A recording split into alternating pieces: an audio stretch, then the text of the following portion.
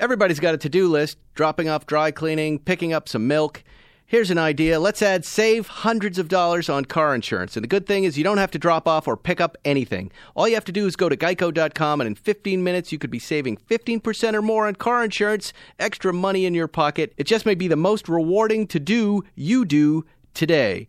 Plus, they have the funniest TV commercials, so that's got to count for something, folks. Now, Podcast One brings you Spike's Car Radio, a downloadable cars and coffee, hosted by writer, comedian, and automotive enthusiast, Spike Ferriston. Now, here's Spike. Hi, everybody, and welcome to Spike's... All right, we got to wait a second. Hey, Suckerman, come on. I want to start the fucking show. Be a piece of shit. Please, quiet until I talk to you. Everybody. No, you don't have to do headphones if you don't want to do it. Hi, everybody. Welcome to Spike's Car Radio. Happy Wednesday. Here we are in the Beverly Hills studio. I've left a seat open for you, the listener. We've got a great show for you, but, you know, we're recording today on a Friday, and it's a rainy Friday. And here in L.A., you know, we get so excited about the rain because it only rains once a year, and, you know, people get really excited about wearing that raincoat. You go into your closet on a day like today, and you get that raincoat on, and that raincoat has been with you for, I don't know, like 20 years because you only wear it once a year. And then if you're me, you go out into the driveway and you get really excited to drive your SUV with a cold weather package. And that's what I did today. I hopped into my Range Rover Sport, and I pressed the button on the steering wheel that heats up the steering wheel. I pressed the seat heaters, and boy, I just jammed down Sunset. I put on that Spotify New Music Friday, and, you know, it's still full of crappy new songs. There's not a good song on that list, but there were two. Spotify, if you're listening, New Music Friday, if there's no good new music, I want that list reduced to like 5 songs, maybe 3. Don't give me 50 bad songs, all right? But anyway, I'm still in a good mood. I know it sounds like I'm getting in a bad mood, but I'm in a little bit thrown off by the Spotify New Music Friday. But I took that Range Rover, and I was so cozy, just driving out. I was hitting every puddle, just splashing shit all over the place. And I arrived here at the studio, and we've got a great show for you today. I'm here with Ben Clymer from Hodinkee.com. Ben, good to see you, my friend. And you, sir. He's based in New York. He runs Hodinkee.com. If you're near a computer, you should go there right now. I liked how you guys describe your watch site. It's wristwatch stories, reviews, and... Do you not... And the way it comes up on Google, it's not sales. Okay. I put that in the little thing. But... this site is the premier watch site for watch guys, right? It's the place that I go to for information and reviews. And Ben, you know, for lack of a better description, is my watch matchmaker. He's the guy that I call for information about watches before I make a move because he seems to know everything about them. But Ben, you know, thank you for coming in today. It's my pleasure. What are you doing here? Why are you here in L.A.? Because I know you're based in New York. Yep, so we're based in New York. We are out here with a full squad of about 9 people from the team, and we are shooting several episodes of Talking Watches. We're hosting a few events, a few meetups, things like that, and just seeing some friends. You know, we are so kind of New York-centric. It's good to get out here on the West Coast every now and then to see some and Talking Watches. Yes. So when you go to this site, right? All right. There's the shop button that's got the great straps. Yeah. It's got the great old watches that seem to, you know, like a few sites that I follow. Is it Boulang and Sons? Yep. These watches, the second they go up, before you, as you see them, they're sold. That's exactly gone. Right. That's the beauty of vintage watches. Right. And then you seem to have access in the watch world that everybody dreams of. You seem to be at every single, are there premieres for these new watches? Or how does it work? Do they call you up in the middle of the night and go, we have something special? And we get a lot of those phone calls, a lot of those texts and WhatsApps. There are trade shows like Geneva Auto Show or LA Auto Show. Basel World is the big one. That's where Rolex and Patek preview all their new stuff. It's where all the retailers decide to buy everything. That's Basel World. Correct, Basel World. Okay. In Basel, Switzerland. I always see that word, and that's a once a year. Well, I don't know because I didn't know. Place. You would know this, Zuckerman. The thermometer, is it the basal thermometer? What's the thermometer they'd put up your ass when you were a kid? It's called rectal. That's called a rectal thermometer. But the medical term for it, the basal thermometer? That sounds right. Right, and so, but this is Basel World, correct? Right, In okay. Basel, Switzerland, and that's a week-long event. It's about 10 days. You see around 300,000 people attend. They have around, or they used to have anyway, around 1,000 brands that would participate: watch brands, jewelry brands, etc. Losing some steam these years as trade shows just become a little bit antiquated with the internet, right? But still very important. And again, all the retailers that you buy your watches from, they all travel there to make their purchases for the year. Right. So the entire year is where the business is done in those 10 days. So how many watches, new models are rolled out every year? Do all the brands roll new? It's absolutely disgusting. Everybody brings out dozens and dozens of new SKUs. Watches are now being treated as if it's fashion, where it's like, there's this season is the color is blue, next season the color is red. Watches are trying to, or really adopting that, I think, for the worse. If you look at the watch that you're wearing and the watch that we're wearing, which are all Rolexes, as it happens, they barely change anything every year, and that's why Rolex is Rolex. So let's talk about what we're wearing. I see Zuckerman is wearing his reference 116500, new Daytona, black, beautiful. Mm-hmm. You are wearing that new Daytona right there. Which one is that? So this is very similar to Paul's Daytona, but this is white gold, and so this came out just this past year, white gold on an Oyster Flex strap. It is one of those watches that nobody needs at all, right? But it's just so cool. Because white gold. Nobody knows it's white gold, right? Like you end up paying $40,000 more for a watch everybody thinks is stainless steel. That's exactly it. And you can see what I'm wearing here. And it looks awesome. Right. Yeah, it's a day date. That's the day date in yellow gold. Now, that's a big boy's watch. This is from Crown and Caliber, my friends there, and they're letting me use it for the month. Mm-hmm. And I've been experimenting with this yellow gold watch because, I'm from Massachusetts. I'm very uncomfortable with this yellow gold idea unless I retire. I was taught when you retire, you get the gold watch, right? Yeah. Zuckerman, probably you too, right? 20 years. Imagine that. After 20 years. How long have you been in right. show business? What, 24. Okay, you get your gold watch. So I get my gold watch. But you're right. It was 20 years. That's all it took. Because you're going to die like 2 years after die. That. Now, I'm getting, in most of the places I go, people are rolling their eyes at me. But what's interesting about this watch, I will tell you, is people notice it. They sure do. I catch people. This is one of the few watches I've worn where I catch people looking down at my wrist. Yeah. Or my dick. I'm not sure what they're looking, but I'm going to guess that it's my wrist. And is that what people are? Do watch guys get off on that? I think a little bit. I mean, the yellow gold day date is really in a category unto itself. I mean, this is that watch right there, kind of single-handedly turned watches from functional, kind of like useful tools into status symbols, and that was in the late 70s during the quartz crisis, which I'm sure you guys have heard of. And so it was really the yellow gold day date. That was not a popular seller at all for Rolex. It was really like a gentleman's watch until the 70s when all of a sudden it became like a status symbol. And then the yellow gold day date persisted as the really iconic status-filled watch. Now, how do you feel about men wearing yellow gold? I love it. I do it all. I fucking love it. I really do. I'm really into gold. Stay close to that mic. Why? Tell us why. So the thing is, like, for watches for me... Talk right into it there. Yes, I just want to make sure you have it. So watches for me are really about kind of escaping reality in some way and just kind of like pretending to live a life that you might not be able to live yourself. And so watches are just about having fun, just like cars are, honestly. And so when you put on a yellow gold Rolex or yellow gold Patek or some crazy old thing, you really get to kind of pretend and live a life that you might not be living actually. It's just about fun. And I think like what we do with Hodinkee is all about making people enjoy this hobby. And there's so many people out there that are so aggressive about selling and so kind of almost adversarial with clients when they sell stuff. We try to do the opposite and realize that like watches for most of our readers are a reprieve. They're a relaxation point. If you're a doctor, a lawyer, in entertainment, anything, you go into Hodinkee and you want to have fun. You don't want to get nerded out about stuff, or you don't want to get nervous about things. So we want to make everything fun, and with that, wearing a yellow gold or platinum or white gold watch is just fun. It's stupid. It makes no sense. I think yellow gold is way more fun than the other two. It is. Again, nobody knows what platinum and white gold is. You know what car I just thought of yours when he just said so eloquently about having fun with a watch? Do you know what car? Tell me. 300 SL. Exactly, where you get to, and I never. Where you love, put on that. You put on that guy you want to be, Absolutely. but deep down I'm not that guy. For sure, not that guy. Yeah. I thought the analysis was great. I never quite saw it that way, but the reason I have been repelled by yellow gold is that it stood for something that I never thought I could attain, being an East Coast Jew. It was the country club guy's watch where I felt excluded. And now he explained to me why I retreat from yellow gold, and now I can put it on and I can be that guy. Okay, mission accomplished. Mr. Wilson. I will be Colonel Wilson. Wait, you're Jewish? let's talk about Hodinkee. Okay. What does that word mean? Yes. It's something everyone wants to know. We want to know. And by the way, I have a ton of questions to ask you. The fans were very excited that you were coming on, so we're going to get to those too. But let's start with that one. Yeah, so Hodinkee, I mean, you know the story a little bit, but Hodinkee, there was no business plan. It was really just like I used to work in finance. I used to work at UBS, and I fucking hated it.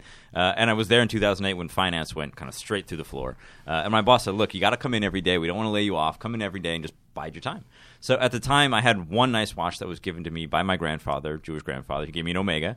And I started writing about my Omega, and then I started writing about other watches, and I just realized that I needed a domain. I needed a domain that was kind of like irreverent and kind of goofy, and at the time, the only watch websites that were online were gray market or fake watch sellers, so like Luxury Bazaar, like really, like, you know, Rolex.com barely existed at that time, which tells you a lot about the country of Switzerland. Right. So I Google translated wristwatch into about 25 different languages, and I thought Hodinkee was kind of like the dumbest, to be honest, like kind of the goofiest, and just went with it. And what language is it? It's Czech.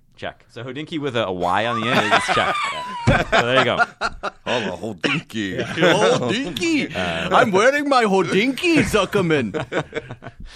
Is that really what it is? So they really walk around with their Hodinkies? They do, but with a Y instead of a double E. Oh, I see. Yeah. And so I you went just with that. Made it your own. Just made it my own. And the thing is, like, there was like, I never thought I would be here. I never thought I would make a dime doing this. It was just something to goof off at work with, you know. And so that's it. I didn't give it a second thought, and now here we are, like literally 10 years later. Yeah. Hodinkee. Now I'm gonna use that word for wearing my yellow gold Hodinkee. Zuckerman. Is that even a good Czech accent? What No, that was, you were doing Scandinavian, but who knows what a Czech accent is.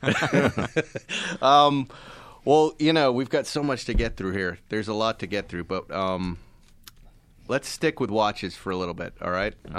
Because I called you not long ago, and if you've, I believe we've covered this on the podcast, the Vic Elford Daytona, right?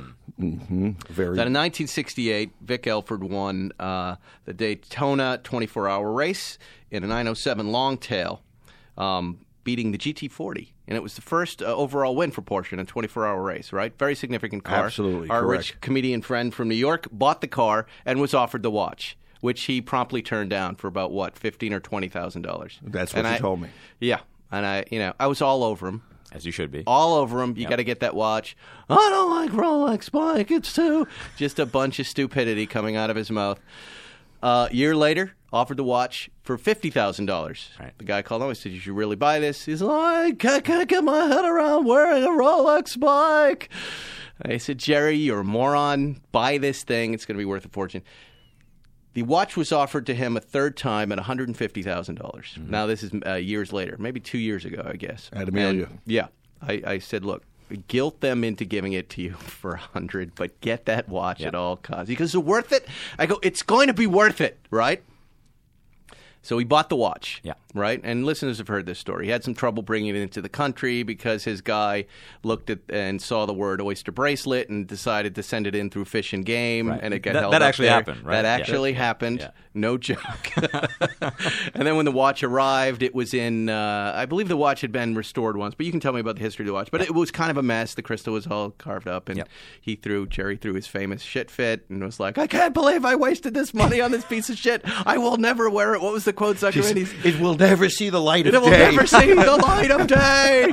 He's furious. The billionaire is furious. I lost my gum money for 5 minutes. How will I get another 150? Oh, wait, I'm fine. And I called you. Yes. I called you. And what happened from there? Did Jerry call you up, or did one of his people call you up? Take us through what happened. So I spoke with Jerry on the phone. And by the way, you knew what the watch was right away. Yeah. I loved what you said right away. You said, "Is this watch in circulation?" Yeah. And I said, "Yeah, this guy's bitching and moaning about it, but yeah, he bought it. He has it. Can you believe it? How amazing is that?" So what happens from that point on? So from that, I hop on the phone with Jerry, and he kind of gives me the same spiel and says, "I've got this thing." He was I think kind of upset by the condition of the watch. And he said, how can we make this thing better? The thing is, the watch wasn't in that bad a shape. It had, replacement hands, which is normal for a Rolex service. It had a later crystal, like really kind of simple stuff. It needed a service. So I kind of talked him through and said, look, like we can make, we can talk him down a little bit. But you know what to touch and what not to touch to keep this watch significant. Exactly. So right. what were those things? What did you see when you saw that watch, and what did you recommend, and what did you do? Yeah. So the biggest thing for me were the hands. So with the hands, these were obvious service hands. And so what we did is we sourced a pair of original 1960 style hands, which look very similar to the service So hands. Rolex, at some point, Vic Elford gives the watch back to Rolex, and they put different hands on it, service hands? Yeah, so instead of having tritium, these hands actually had superluminova, so they really glowed when you shone a light, shine a light on it. And which Daytona is it? What reference? It's a 6239 from about 1968. So pump pusher, black dial, small Daytona. It's beautiful watch. It's a killer. Right? Yeah, it really is. And the story that goes with it, I mean, as we saw later this past year with Paul Newman's watch, if you have a Daytona with a story behind it, it goes bonkers. Just crazy. And this, I knew of this watch. I knew that it should exist, but I didn't know where it was or anything like that. And it is still, I would say, up until this moment, probably pretty clandestine. Like, most people don't know that there is a Vic Elford, now Jerry Seinfeld, Daytona. Right. But there is. And you can Google it. If you're near a computer, Google Vic Elford Daytona. It's 68, and you'll see a picture of him with this big cheese-eating grin, and he's holding the watch open, and there it is. And so you replace the hands. Yep. Why does Daytona do that? Like, I have that Daytona 6263 with the service dial, right? They took off the original dial at some point, and I have the service dial, and that ruins the value of the watch? It does, and Rolex is Should I get an original dial for it? Honestly, you probably should. I mean, it would double the value of the watch, so... And what is that going to cost me? Probably $15,000 to $20,000. Really? Yeah. Just it's a big red, so it's probably not $15,000 to $20,000. But all of a sudden, you can just add that right into the value of the watch. Really? So I would probably do it. The reason Rolex does it, and I don't think a lot of people that aren't that close to the brand get it, all they want is for stuff to work the best. And what's going to work the best is a brand new dial with superluminova hands. They're going to polish the case. They're going to make it look brand new. Rolex is in the business of making tools. Even though they do make yellow gold watches as well, they want everything to work as well as possible. That's why they replace everything. So you replace the hands. New crystal? Did you polish the crystal? We didn't polish the crystal. We took it off. It was a flat top crystal, which is totally common and totally normal thing. But to me, for this watch, considering its history and the owner, I wanted to find a Superdome 21, which is the proper Superdome crystal for an early Daytona, which took forever. but we found one, and it was honestly rather expensive for a piece of plastic. But it makes a total difference. And when we gave the watch back to Jerry, he was like, the crystal is everything. And it really is. It changes the entire profile of the watch. It's like when we replaced the windshield in the 87, right? So Jerry, when he's out here, he wears that watch. He puts it on just for us. When we drive out to Malibu, and he's like, it doesn't do anything for me, but I know you guys enjoy it. And we all wear it while we drink coffee. And it is a stunning piece. It is. And there have been moments that we're sitting at Bill's out on the porch there, and, I remember when he first got it, he didn't even wear it. He just left it in the box. Yeah. And we would just go in and get coffee, and he would just leave it sitting on the table out there. And I'm like, what are you doing? His little pile of money was there, and his $1 million watch. It's safe to say that his investment is going to yield a profit, wouldn't you say? I would say so. I mean, this is a clear kind of segue of ownership, so we know exactly that this was Vic Elford's watch. We've got documentation from Rolex. Now that people know that it's Jerry Seinfeld's watch, I think the value increases even more because they know how great of a collector he is in the motorsport era, motorsport realm. I would say the investment is safe. This is not Paul Newman's Paul Newman for sure, right? But I mean, this is a six-figure watch all day long. Yeah, and I don't know. I would go seven figures on this one. This is Porsche's first win in a 24-hour race. This is the watch that was awarded for that win. You send it to Phillips Auction. Here's the big question. Does it stay with the car, or does it That's where I was going, Zuckerman, exactly. It's got to stay with the car, in my opinion. You think so? I do. You would sell these things? Because I had an argument with someone the other day that I'm not sure that the race car buyer is also a watch guy, that the race car buyer might go, I'm going to buy that car and I want the watch too. Yeah, but if they don't understand how much that watch could be worth, that's the thing. Right, but if you're making money, aren't you sending that watch to Phillips Auctions and then promoting it, and it's with the watch guys? Yeah.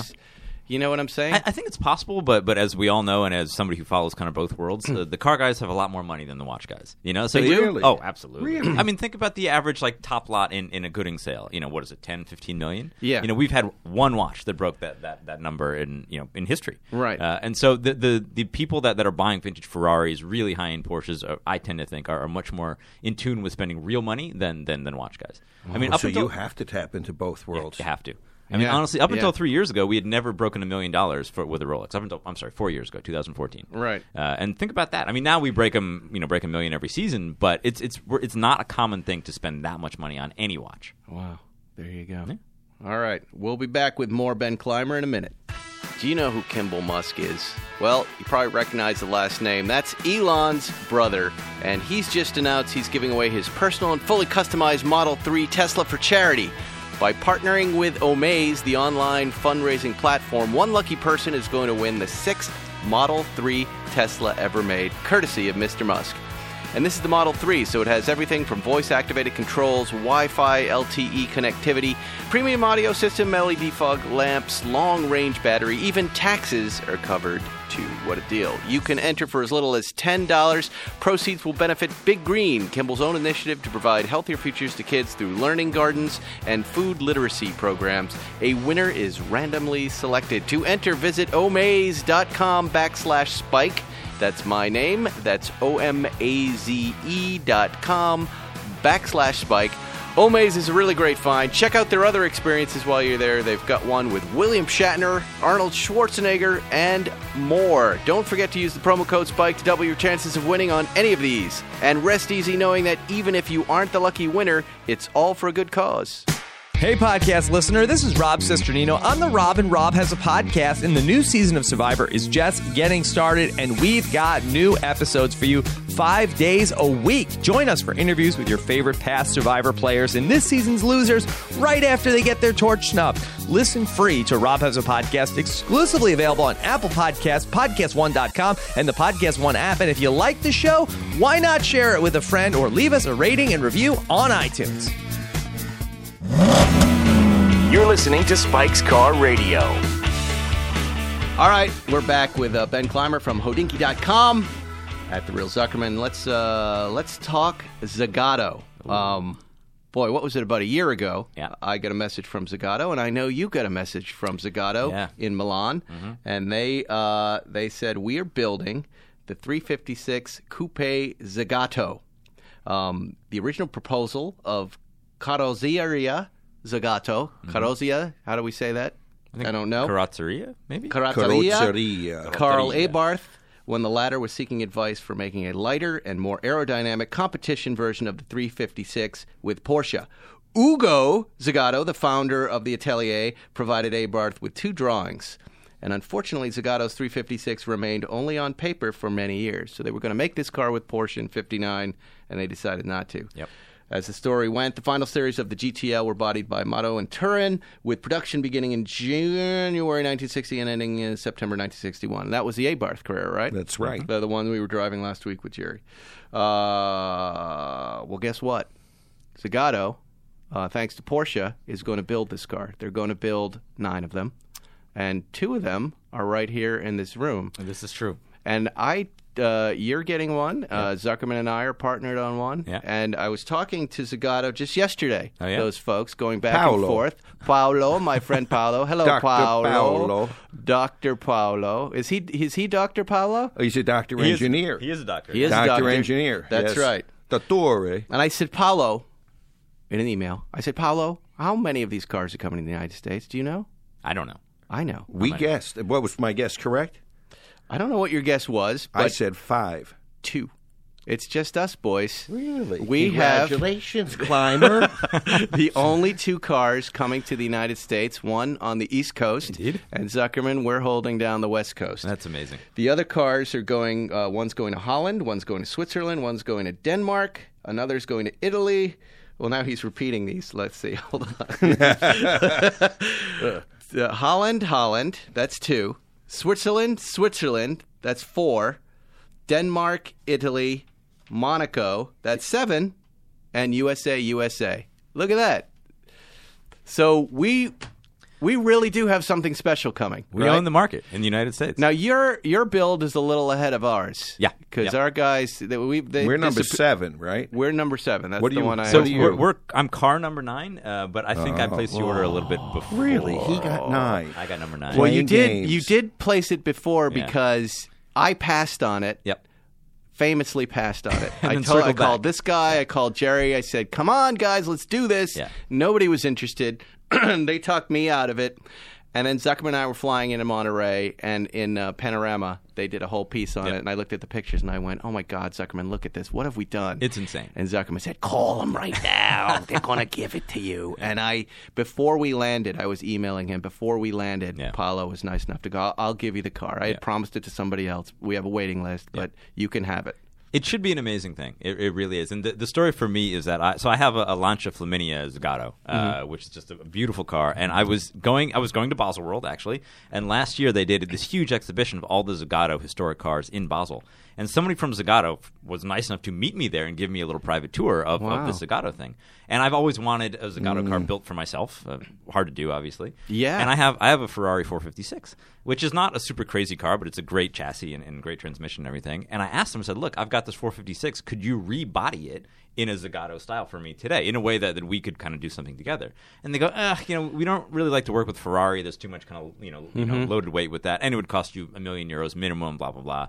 But we have this thing because they also know that I like Porsche that's coming, and I was like, look, I have no idea how much it's going to cost. I probably can't afford it, but consider me interested. And then they sent me the details, and I was like, fuck yes, just doing this, And I called my fiance, and I was like, I just spent a lot of money, and she's like, tell me about it. And in the end, she's like, I agree. I think this is awesome. This is potentially a once in a lifetime type of thing for me. Zuckerman, I saw you prick up at the fiance asking for money. What were your thoughts right there?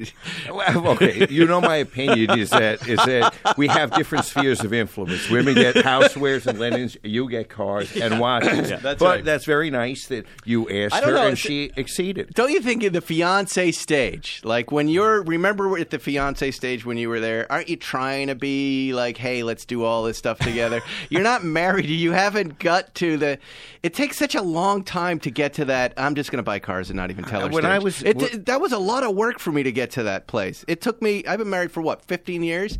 At least 10 years of hard work to get to the spot where I can buy something and not tell her. When I was engaged, I was like an amoeba in Darwinian evolution. I really can't remember how stupid I was, but I was stupid. So I think that's probably all right that he ran this by her. And by the way, great that she said yes. Absolutely. And the car's going to be beautiful. So now the next question is, how did you spec it out? Because the Italians are wonderful. They're an emotional people. This build is very emotional. It's very loosey-goosey. It's not...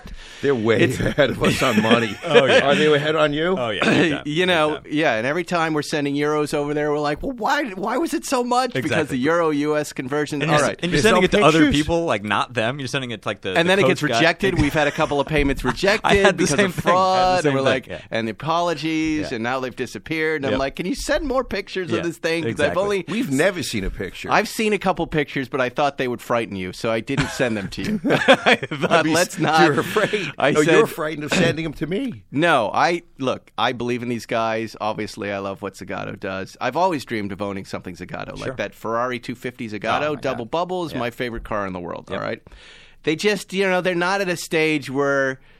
They're at a stage where now they're sending the chassis over to Zagato, and they're going to build the aluminum body of this car, which is going to be stunning. Mm-hmm. So I want the first picture to be really exciting for everybody. For you, Zuckerman, I want you to be excited about this. So I will send it to you when they have it. And I sent Paolo there. I said, Paolo, we're the type of people who want 200 pictures. Yep. Just send us a ton of these things, whatever you want. The guys in the shop, the rubber glove pointing and the stuff, somebody banging on metal. Fake it. I don't care. Just send us pictures. This is what we do. This is what we love to talk about. Did you ask for professional photos of this? Yeah, not professional, but I just said anything. So we have a magazine, obviously, and this would be an amazing story for our magazine. And I said, hey, Paolo, I would love to have professional images of my car being built, either for us or 000 or somebody else, some beautiful print product.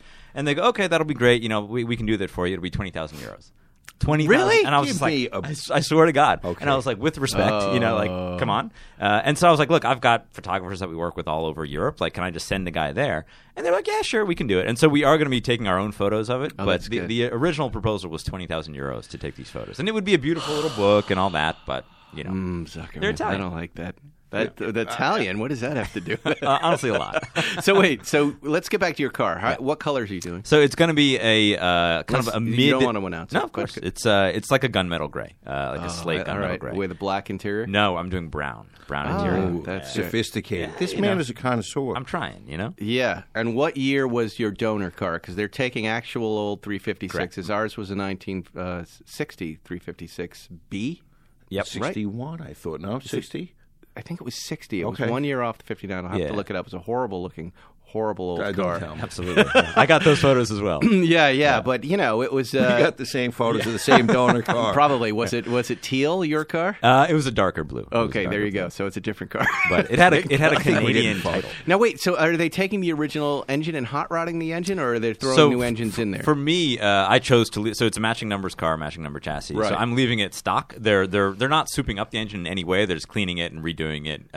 Bigger well, exhaust, it's quite a big that. Jump from the pictures of the engine I saw. They're not going to throw that old rusty piece of crap in there. I think they will. I think they're going to do a total refurb on it and then throw it in. No, I've seen pictures in the shop, and the engines look brand new in that car. I don't know. I mean, the way that I spec mine was I wanted a matching numbers car. Right. So I believe it is the same engine from the original donor car. That doesn't make sense. They might be able to take the real engine and polish it up. And I thought they were rebuilding the engines, and that's what 356 in Italy is doing. What was it, 356 Specialist? Something is that what they're called? Yeah. I can't imagine there's a 356 Specialist in Italy. But they were, the pictures. I actually did get a picture of 5 of the engines from the car, and they were beautiful, brand new, shiny engines. I'm pretty sure, almost 90% sure that these are the original engines. I think they're doing a total rework. Of them, they are. I think they are. That's what they're were building them up. So that's going to be beautiful. I can't wait. I just wonder, how these cars are going to drive. And now, so Zagato then is going to build the body. Correct. And they build a brand new aluminum body that they put on top of it. What else do they do? The interior and the body. So, the only thing that stays the same is the chassis, really. Chassis and engine. I know why he's saying €20,000 for the photographs. Did you see that original set of photographs they sent with the car? They're gorgeous. They were like holograms. They were floating architectural backgrounds. That's what he thinks. So it would have been that company doing the photographs right. for it. That's why he's saying that. No doubt. And those pictures are absolutely stunning. That's what sold me on the car, honestly. Right. Those photos. And what is your plan for this car? When do you get yours? So mine could be delivered as early as May in Italy. And so in Italy. In Italy. Right. Well, so it's in May Milan. Of what obviously. year? Exactly. So I'm lucky enough to get to go to the Villa d'Este, the concours on Lake Como most years. When is that? It's in May, so it's usually Memorial Day weekend, and it is just a beautiful car show. I know. I've always dreamt of going. I love that. And so I try to go to that each year. Long and Stone sponsors it, so I get to go with them. So my goal this year, and I told them when I ordered the car, I want it ready for Villa d'Este this year, so I could fly into Milan, pick it up in Milan, and then drive it to Lake Como. He's way ahead of us. I'm trying here, man. That's an unbelievable plan. Aspirations. So, why don't we go, Zuckerman? You should go. I've always wanted to go see that show. Our friend Sirio is always there. We can go, but how do we get there? We could get there. This show is spectacular. It's what a insane. beautiful! What are the dates? It's usually Memorial Day weekend, that long weekend. That's what makes it. And hard it's on for Lake kids. Como. When you go to that, and can then you when imagine go to what Pebble, your life is going to be like if your car is delivered? I can't. It's too There's much. a It's too lot much of for me to things. handle. I I have to anticipate 2019. That could be a high point of your life. It could be. It Picking really up could that be. car and drive. It also could be a terrible low point when you drive the car and it drives the- horribly. or I and drive it into the needs lake or another something. year's worth of work. Yeah. And the brakes don't. You hit the pedal, goes to the floor, and you go right into the water off the pier. The thing is, though, they actually recommended coming to Italy and driving it to do like break-in period, and then they see did? if we wanted to tune it before they shipped it back. 'Cause once boy. it's in the U.S., I can't get it tuned, at least by them, Really? Yeah, well, I would guess we have the people to sort that car out right here. I somehow Right? think that our tuners will be better than their tuners. Yeah, but boy, what a proposition, Zuckerman! Flying into Milan and trying out that car and getting it right. You should do it. We should do that, You right? definitely should. We only live Absolutely. life once. All right, I've got to get the listener questions, so people are going to be really pissed. And as I said before, lots of people want to ask all of us questions, but especially you. Brian J. Gold wants to know, what is the ultimate suit watch? Ooh. Okay. There are several. It all depends on what kind of environment we're talking about here. But, any gold day date would look cool with a suit. But if you really got to go for it, though. You got to be in like a flashy suit, like a three-piece, something like that. Well, I've often wondered, do you wear a metal band with a suit? So- is that okay? Or do you have to wear the leather band? It all depends on the setting. Like I know a lot of guys in New York that wear kind of like informal suits. If that's a thing, I think it is now. And so with a band, I would say it is okay. But short of that, any Longa, any Patek, any Journe, really high end dress watches on a crocodile strap. I don't typically wear black straps. I also don't typically wear crocodile straps. I do kind of like vintage Italian calf leather, and I think that just kind of dresses things down. But All right. thin, manually wound watches. When I first met Zuckerman, he was wearing a big, what was it, the big Rolex, not the Submariner, the Sea Dweller. No. And I said, you look crazy with that watch with your suit. He said, very well-dressed man, but he's got this giant diving and watch I had an on. explanation for you. And he had a good explanation. Go ahead, you can tell him. Okay, I'm going to tell you that as a policeman has a uniform, he has a gun, he has a cop car. A personal injury lawyer has a uniform as well, which is a nice suit, a Porsche, and a big, giant Rolex, because you're not going for subtlety with your clients. That's your fair. clients want to understand that you're going to get them the money. And what a better symbol than a giant Oreo cookie, double stuffed cookie Rolex on your hand. But I get tired of looking at it because I said it didn't make sense for me. I don't want to have to see it. So I got him into this Daytona. I bought mine. Yeah. And I said, look at this thing. He goes, get me one. Just go get me one. Yeah, and I can't go wrong got with him that one. And it's beautiful. It's the best. It's And it made does- your life. and Look at it how does- handsome you look right now. And granted, it does fit under your sleeve Yeah, better it does. than a deep sea dweller. Now, But why? deep- Explain to me why. That's a 40-millimeter watch, and this is a 40-millimeter watch, but Yep. this one feels bigger than that one. It feels like it doesn't sit right. It shouldn't. I mean, could be your little tweezer-like wrist. These are very delicate wrists. I don't know. If Wow, I, look can at I, that, Zuckerman. can Put it I on. pull Zuckerman off- is putting Looks on good the with yellow that. Can gold I watch. look at the salesman. Oh, you look sharp. You Look look at that. sharp. Move with your green tea bottle there. it. Shut the fuck up. Look at that. Oh. What do you that's, think? Dude, Can that's I do it? great. You should yeah. probably do it. Oh, no, Can you that's get me one? great. I obviously- You can buy this one. You want to buy this I one? want to buy from him. I don't want to buy from his competitor. Come He on, is we're not in a this- watch seller in that sense. He just does that. This watch is a Chrono Caliber watch. I can sell you this watch right now. Are you What, interested in okay, it? what would you tell me to buy if I wanted a gold watch? honestly, you want a gold watch on a gold bracelet? Yes, a Rolex. Either a Rolex and then that. Day date with a standard champagne dial. Dude, or that looks great on your arm right now. they do special dial colors as well. What would you recommend? So this is the classic, but they do a black dial that's very nice, of course. They do a green dial. It's an anniversary watch. No. I mean, this is the one. This is the standard The one. reason you like that, and the reason I like it is because if you're going to go gold, you go gold You go everywhere. gold, Go absolutely. gold on the dial. You Gold just on want gold. it to pop, and boy, does that thing pop from here. We should now do I an want to wear experiment. this. We should each, and this is the syndrome we talk about. Have you ever noticed that you can't tell how good looking your watch is on your own wrist? It's only on somebody somebody else's wrist. Absolutely. wrist Yeah. that you go, wow, That's why I a want you to good-looking buy watch. this so I can look at it like that. We should but- each have one and then go to Nobu in Malibu and see In how many Lamborghinis. ladies descend upon us. Okay, here's another question, because not everybody can afford this watch, Zuckerman. Will set you back $29,000 at Chrono Caliber, pre-owned, but beautiful as new. But not everybody can afford that. What's the best starter watch to buy that's Swiss under $2,000? Can be new or pre-owned, and that's from Scott Palkowski. So probably the best answer to that specific question would probably be a vintage Omega, which you could find from Ooh, yeah. anywhere from $400 to $1,000. Service is tricky, a lot of refinished dials, etc. If you're going to go new, probably Longines makes a really nice watch because they are technically in-house because they're owned by Swatch. I would say, however, probably the best in-house watch under $2,000 is not Swiss. It's German, and it's Nomos. Nomos makes a hell of a watch for around $1,500. Never heard of that. watch. They're Have on you? your site. They're on our your site. site. They're you see a amazing. lot of them on Hodinkee. The Speedmaster, they've been making that forever, right? Since the mid-'60s, right? 1957, in fact. 57. It's a beautiful dial. Classic, manly. It's kind of like the 911. Has not changed that much. So there are lots of those.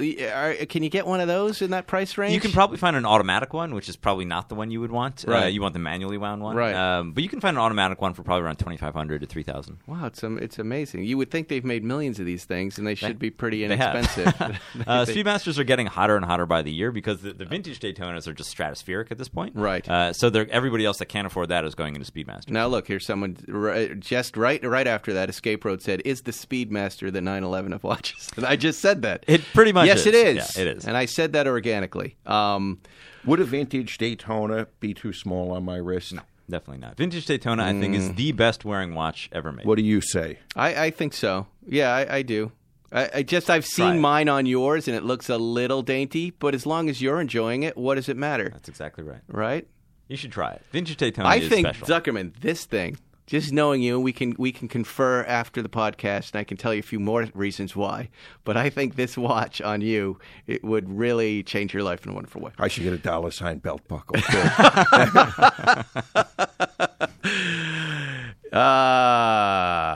So someone has an Octavia question. Well, Caliber 11 just did that little jam with Tag Heuer. Yeah, sweet. And I'm getting one of those watches. You getting one of those watches? You care about that? It's the new Tag Heuer, Sifford Octavia. They're going to make 100 of them. Yeah. It's beautiful. Go to caliber11.com. Check it out. It's cool. I'm probably not going to buy one. I used to own an original one way back when. It was the type of watch where like 6 years ago, it was like I think I paid $3,200 for it. Sold it for $9. Now it's probably worth $20. Me too. So I probably won't, to be honest. It's that case is a little big for me. I would probably do it. It's a little high, right? It's a little hefty. Yeah, they still haven't figured out what Rolex has figured out with that Daytona. They lay it flat on you, and we're going to love that. Yeah. It seems like there are a lot of watchmakers that are making these one-offs, these like 100 or a little batch of 200. Is that a trend that's happening? It is. Why? I think it's we've done 6 or 7 different limited editions with Tag Heuer, Vacheron, Nomos, you name it, Zenith, and it's one of those things where you take a very particular like type of aesthetic and like just apply it to something that currently exists, and then like our audience is very different than like a Crown and Caliber audience or a Revolution audience or whatever, and so our guys really dig our vintage aesthetic, and it's one of those things where you're creating special products. Nobody wants to buy the same thing that everybody else has, and that was a real problem with Rolex and Omega for so long, is that they were making pretty much 5 different models and everybody had them. So these like smaller batch limited editions go a long way in making people feel like they have something special. What would make your ideal dream car watch pairing? This is for all of us.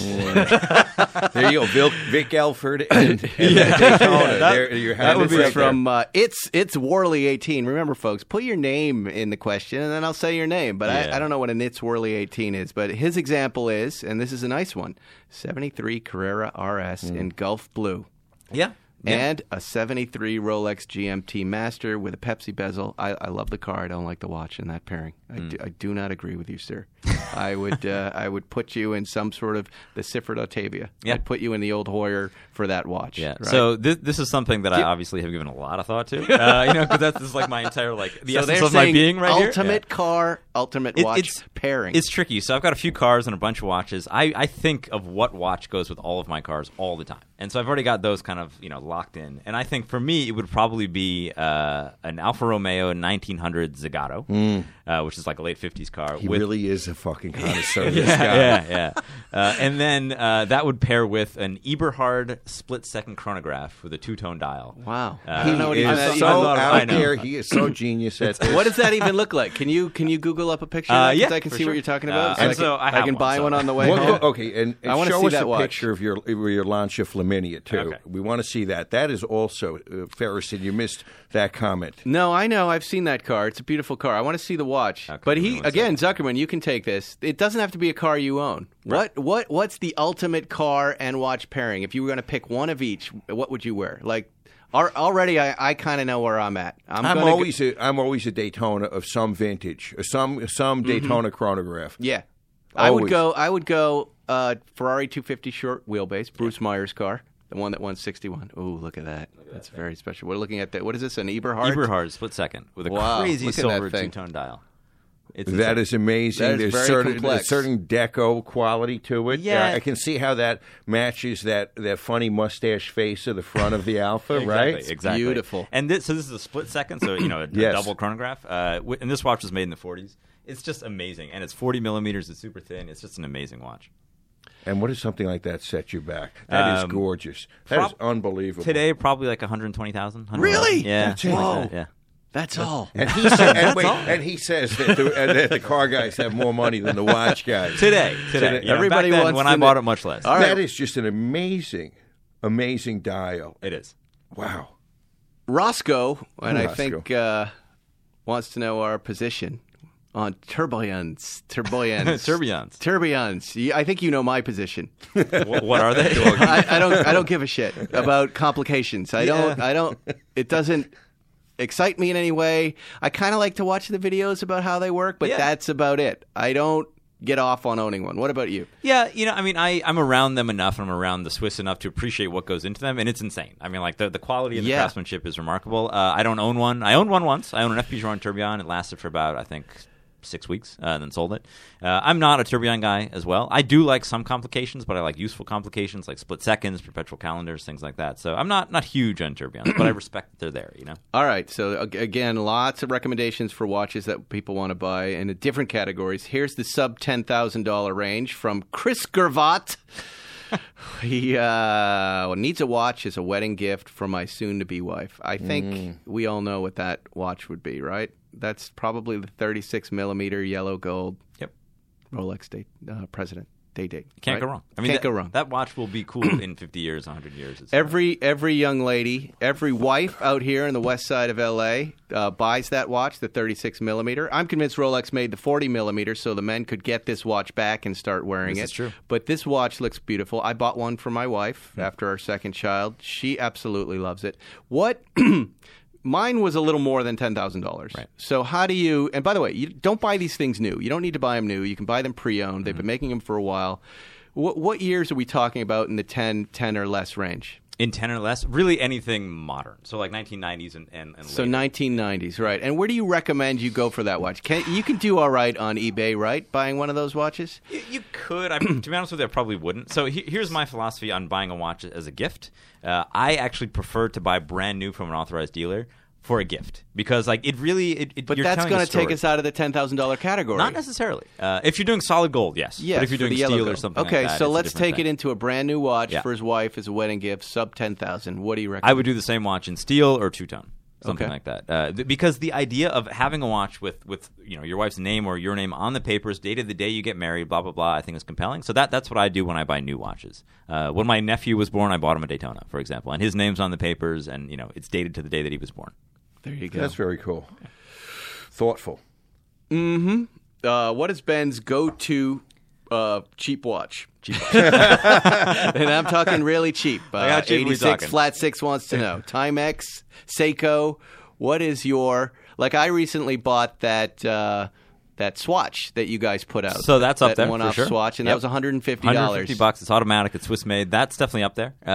What is that watch called again? The System 51. System 51, and because it's made of 51 parts. 51 components, right. all machine made in Switzerland. And it's an automatic watch that self-winds. It's got that little swirly hypnotic thing on the back. My kids love that watch. I really like that watch. It's great. I own a couple of your special watches, right? You do? Yeah. I also own the Skipper, the tag. The Hoyer Skipper, that's right. Yeah. Oh, that was a great drive. That's a good one. Do you know what I believe I was in a Maritime Blue 964 driving out to Malibu, Japanese sunroof delete. And when I saw that watch on your site at a stoplight, that's what I'm doing. I'm looking at watches on your site. Oh, legal driving. Is, yeah. And then I started moving. When I stopped again, I texted you. I was like, Ben, what the hell is this watch? It was gorgeous. Why didn't you tell me I want one of these? And you go, our list is really long. It's really long. So we've done like 6 or 7 limited editions. That has the longest waiting list of any of them. I think we're over like 2,000 or 3,000 people. Yes, that watch is gorgeous. It is one of stunning. my favorites. So how many of these one-off things are you going to do? A bunch a year? Yeah, we'll probably shoot for probably 1 a quarter, maybe 3 per year. Really ranging from a swatch, which is $150. We did one with Vacheron and Laurent Ferrier above $60,000 I saw that watch. It's beautiful. So we want to do a little bit of something for everyone, but probably 1 a quarter. He's really made something out of nothing. You were so lucky 2008 happened. You're to telling you. me, man. You're telling me. I love these stories. How do you make money on that site? What is it? Advertising? Is it selling watches? Where's the money coming in from? Advertising is the biggest margin, obviously, because we're creating the content anyway. So if people want to run ads against it, great. That's just money in our pocket. Advertising is a big chunk of it. The straps, the accessories is a pretty big business. And now you've got a magazine component. Which we sell ads in as well. And then we do vintage watches, which is really just for fun. We don't make anything on it. And then we think we're kind of changing the conversation with new watch retail online. So everything is a race to the bottom with price in the traditional retailer set. We want to kind of flip it and go race to the top with service. And so we do stuff like you can store all of your paperwork digitally online, free insured shipping overnight anywhere. Like if you buy a Rolex from any dealer in LA probably and you don't like it and return it, you don't get your money back. You get a store credit. Like, what are you going to do with a $20,000 store credit? Which is just fucking insane. If you buy a pair of shoes, you don't like them, you get your money back. So I've been buying watches at retail and elsewhere for 10 years now, and I just saw all these like ridiculously overlooked pain points and said, let's just fix them all. And so we're selling Vacheron Constantin online, we're selling Tag Heuer online, we're selling Zenith, all these great brands, and we're doing it online at full price, and which people didn't think would be possible. But it is if you have an audience that trusts you. What do you think about these guys who have these watch loaning programs? what is that? 11 There's James. 11 James, who I know the founders of these companies really well. It's a the small idea world. is, you give them $600, they'll send you a Rolex for a month. It's not the worst idea I've heard. It's not, but like for me, watches again are so personal. Like I just companies send us watches to try it all the time. I never want to wear them. I want to wear my own shit. Just like I want to drive my own cars, except for when I'm in LA. Yeah, but it's one of those things where I understand it. I know that a big part of their business is corporate, so like they'll sell memberships like a group at Morgan Stanley, and then they give them to analysts so that they can wear the Rolex out to the club. And for Christ's sake, yeah, exactly. So it's not for me, but I get it. It's like doggy treats. It's it's bizarre to me. Lots of people asking the same. Best car and watch pairing. Best car and watch pairing. Best car and watch pairing.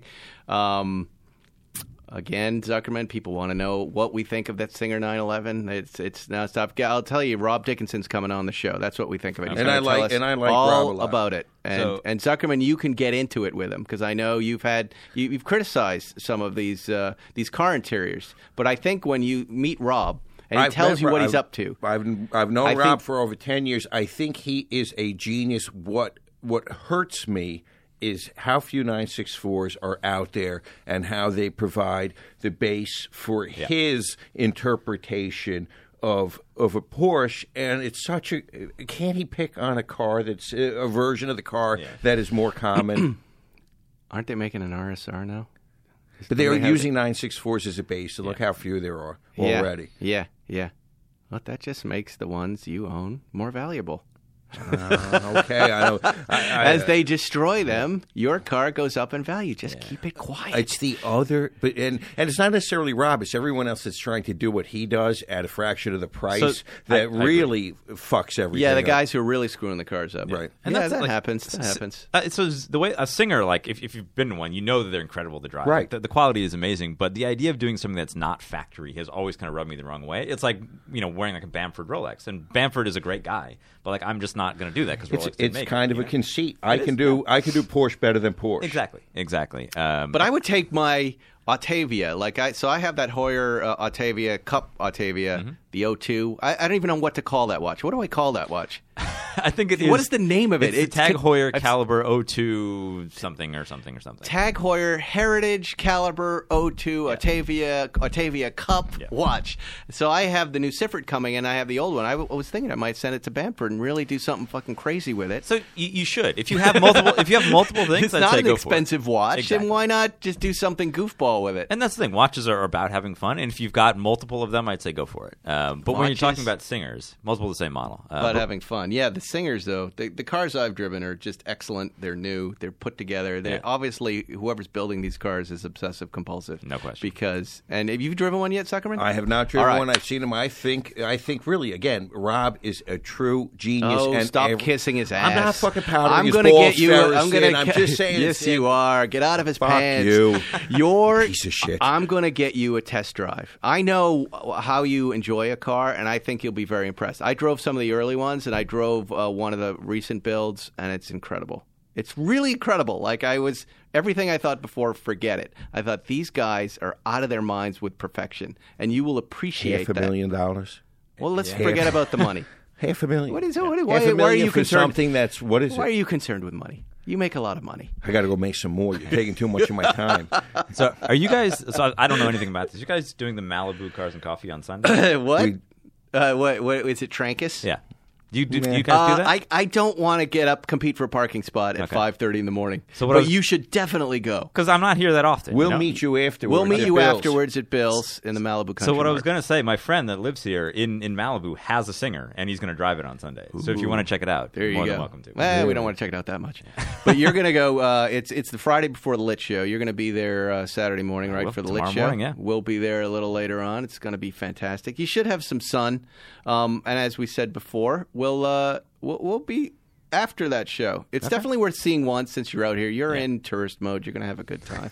It's going to crack you up. It's like so many of these guys come to the show with their little box of shit like it's the Antiques Roadshow. They think that they've got the most valuable nuts and bolts in the world. And then I love the people who've been waiting all year to hand Jerry a letter. or some other. Oh, wait. This is the Lit Show. This isn't the Trankish show. Oh, we're talking about the Lit Show. Yeah. So just so if you don't know what we're talking about, every year there's this thing called the Porsche Literature and Memorabilia Show, and it's down at the airport, down at LAX, in the Hilton or the Hyatt. One of those. And it used to be down in the basement, and it's steamy, and it's really this insider kind of Porsche guy event where there are vendors from around the world and, license plate frames and posters, and it's really, I don't know, I feel it's like it's one of the last events that's not contaminated with outsiders, right, Zuckerman? Yeah, it's just it's the who's who of Porsche people, and right? It's very incestuous, and there's been some crossbreeding in there. There's some definite people that don't get enough sunlight. It's all of the crazies. It's akin to a Star Wars convention, but without J.J. Abrams or any of the real people involved. It's just the nuts. It's all of us. And you go there, they don't take credit cards generally. So now they do, but back in the day, you'd have to fill your pockets full of cash, and you can buy original keychains from the 70s, posters, that one part that you've been missing. I bought overrider bumpers for my Speedster there one year, and a lot of talking, a lot of bad breath, and you end up leaving with a bunch of stuff you don't need, but it's fun, and it's really, for us, it's the first real car event of the year. This is the beginning of the car season. Yeah, well, I wouldn't miss it for sure. And it's going to be raining, which kind of sucks, but whatever. Makes it steamier. What time are you going to go, Zuckerman? When are you going to go? I've got to put my kid in the car for his PSAT tomorrow morning at about... That's prostate test? Yes, and and after that, I'm coming down. So let's be there about 9 or 10. Okay, that's good. Not too early. Yeah. Well, Ben... Sir. It's good to see you, man. You too, man. We're all having dinner, right? When are we doing that? Tuesday night. Tuesday night. And what is that going to be? So Zuckerman's coming too, right? Yes, I did RSVP. Is this going to be, we're not the type of people who are comfortable at dinner parties. This is not really a dinner party. This is, well, I shouldn't say that. This is really, it's absolutely a dinner party. It's really just us, like the people that we don't get to see all that often. We invited them all to dinner. And we're just going to hang out. And where is it? Nothing else. I don't know. I can text you that. And that's all right. This has all happened because the people listening, this has already happened. It's history. It's about to be past tense. Right. Yeah. If we get food poisoning, we all die. This is voice from... What I'm going to be nervous about my watch choice. What should I wear? What watch choice? Something awesome, for sure. Something that's like, that I would say put on your finest. Tudor Submariner? That's cool. French Navy? Yes. Marine Nationale? Is that all right? That's a good one. Mm-hmm. Box and papers. Box and bring the box and papers? Yes. The decommissioning papers, should I bring them? Pin it to my blazer like this and go, yeah, that's real. Are there still guys with trench coats and watches inside? Definitely. Really? You've seen them? Look, I mean, vintage watch sellers are really like, they're one step above like heroin dealers. Like they are really like, they're cutthroat guys, like old school guys. Crown and Caliber and other guys have been able to kind of like elevate the game a little bit, but the guys that are selling the really good stuff are still dudes that are, picking at flea markets every week in Milan or whatever, and then trying to sell them over WhatsApp to guys like us. It's still the Wild West out there. Wow. And so really, overcoats, holding them open. I've seen it. Incredible. Usually like Louis Vuitton backpacks.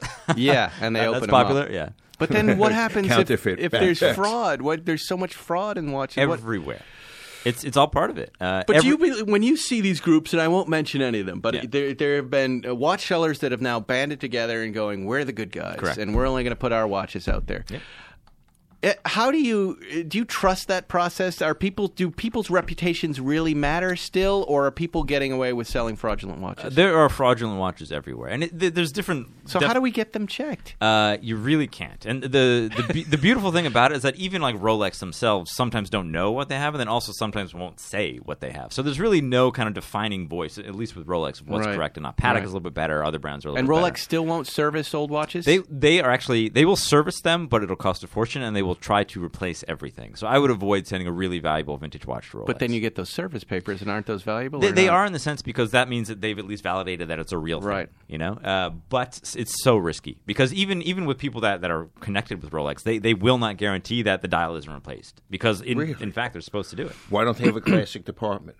They actually don't want to do that. It's funny. The very first time, this is 10 years ago, I met with Rolex. I walked in wearing a vintage Submariner. I was really proud, like, blah, blah, blah. They're going to think it's so cool. They actually told me that their biggest competitor, Rolex's biggest competitor, is vintage Rolex. It's not Omega. It's not Tag Heuer. Wow, They're in the business of selling new watches. And that's it. The vintage stuff is, the vintage watches that sell for 5x, 10x a new watch, they really don't care about. They respect it and they love it, but they don't want to service that market. They want to sell you a new watch. Because they're competing with themselves. Yeah. Well, They need to embrace that at some point. They do. That's ridiculous. They do. And they're starting to. At the Paul Newman sale in New York, the head of the Heritage Department was there, which I've never seen. I've never seen this person leave Geneva to come to an auction. So they're clearly paying attention. I've heard that there might be a museum coming, like a temporary museum.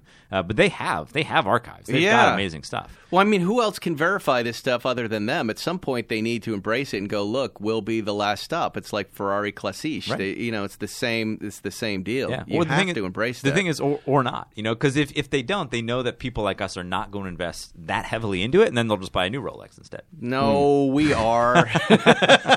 We're going to just tell ourselves lies and try to get this. All right. Well, Ben, thank you. Thank you, Spike. We've talked a lot about watches. We've talked lots about cars. Zuckerman's got one foot out the door. Got to make money. I'll see you boys tomorrow, and I'll see you folks next week on Spike's Car Radio. Real quick before we go, here are some useful car tips you might not be aware of. A coffee filter and a little bit of olive oil can clean your interior. Removing excess weight from your car will improve your gas mileage, and you can place your key fob to your chin and increase its range. Weird, right? Well, here's another tip you also might not know about. TrueCar also helps people get used cars. That's right. TrueCar isn't just for buying new cars. With their certified dealer network and nationwide inventory of nearly 1 million used cars, you'll enjoy real pricing on actual inventory and a simpler buying experience whether you buy new or used. And with TrueCar, users can see what others paid. So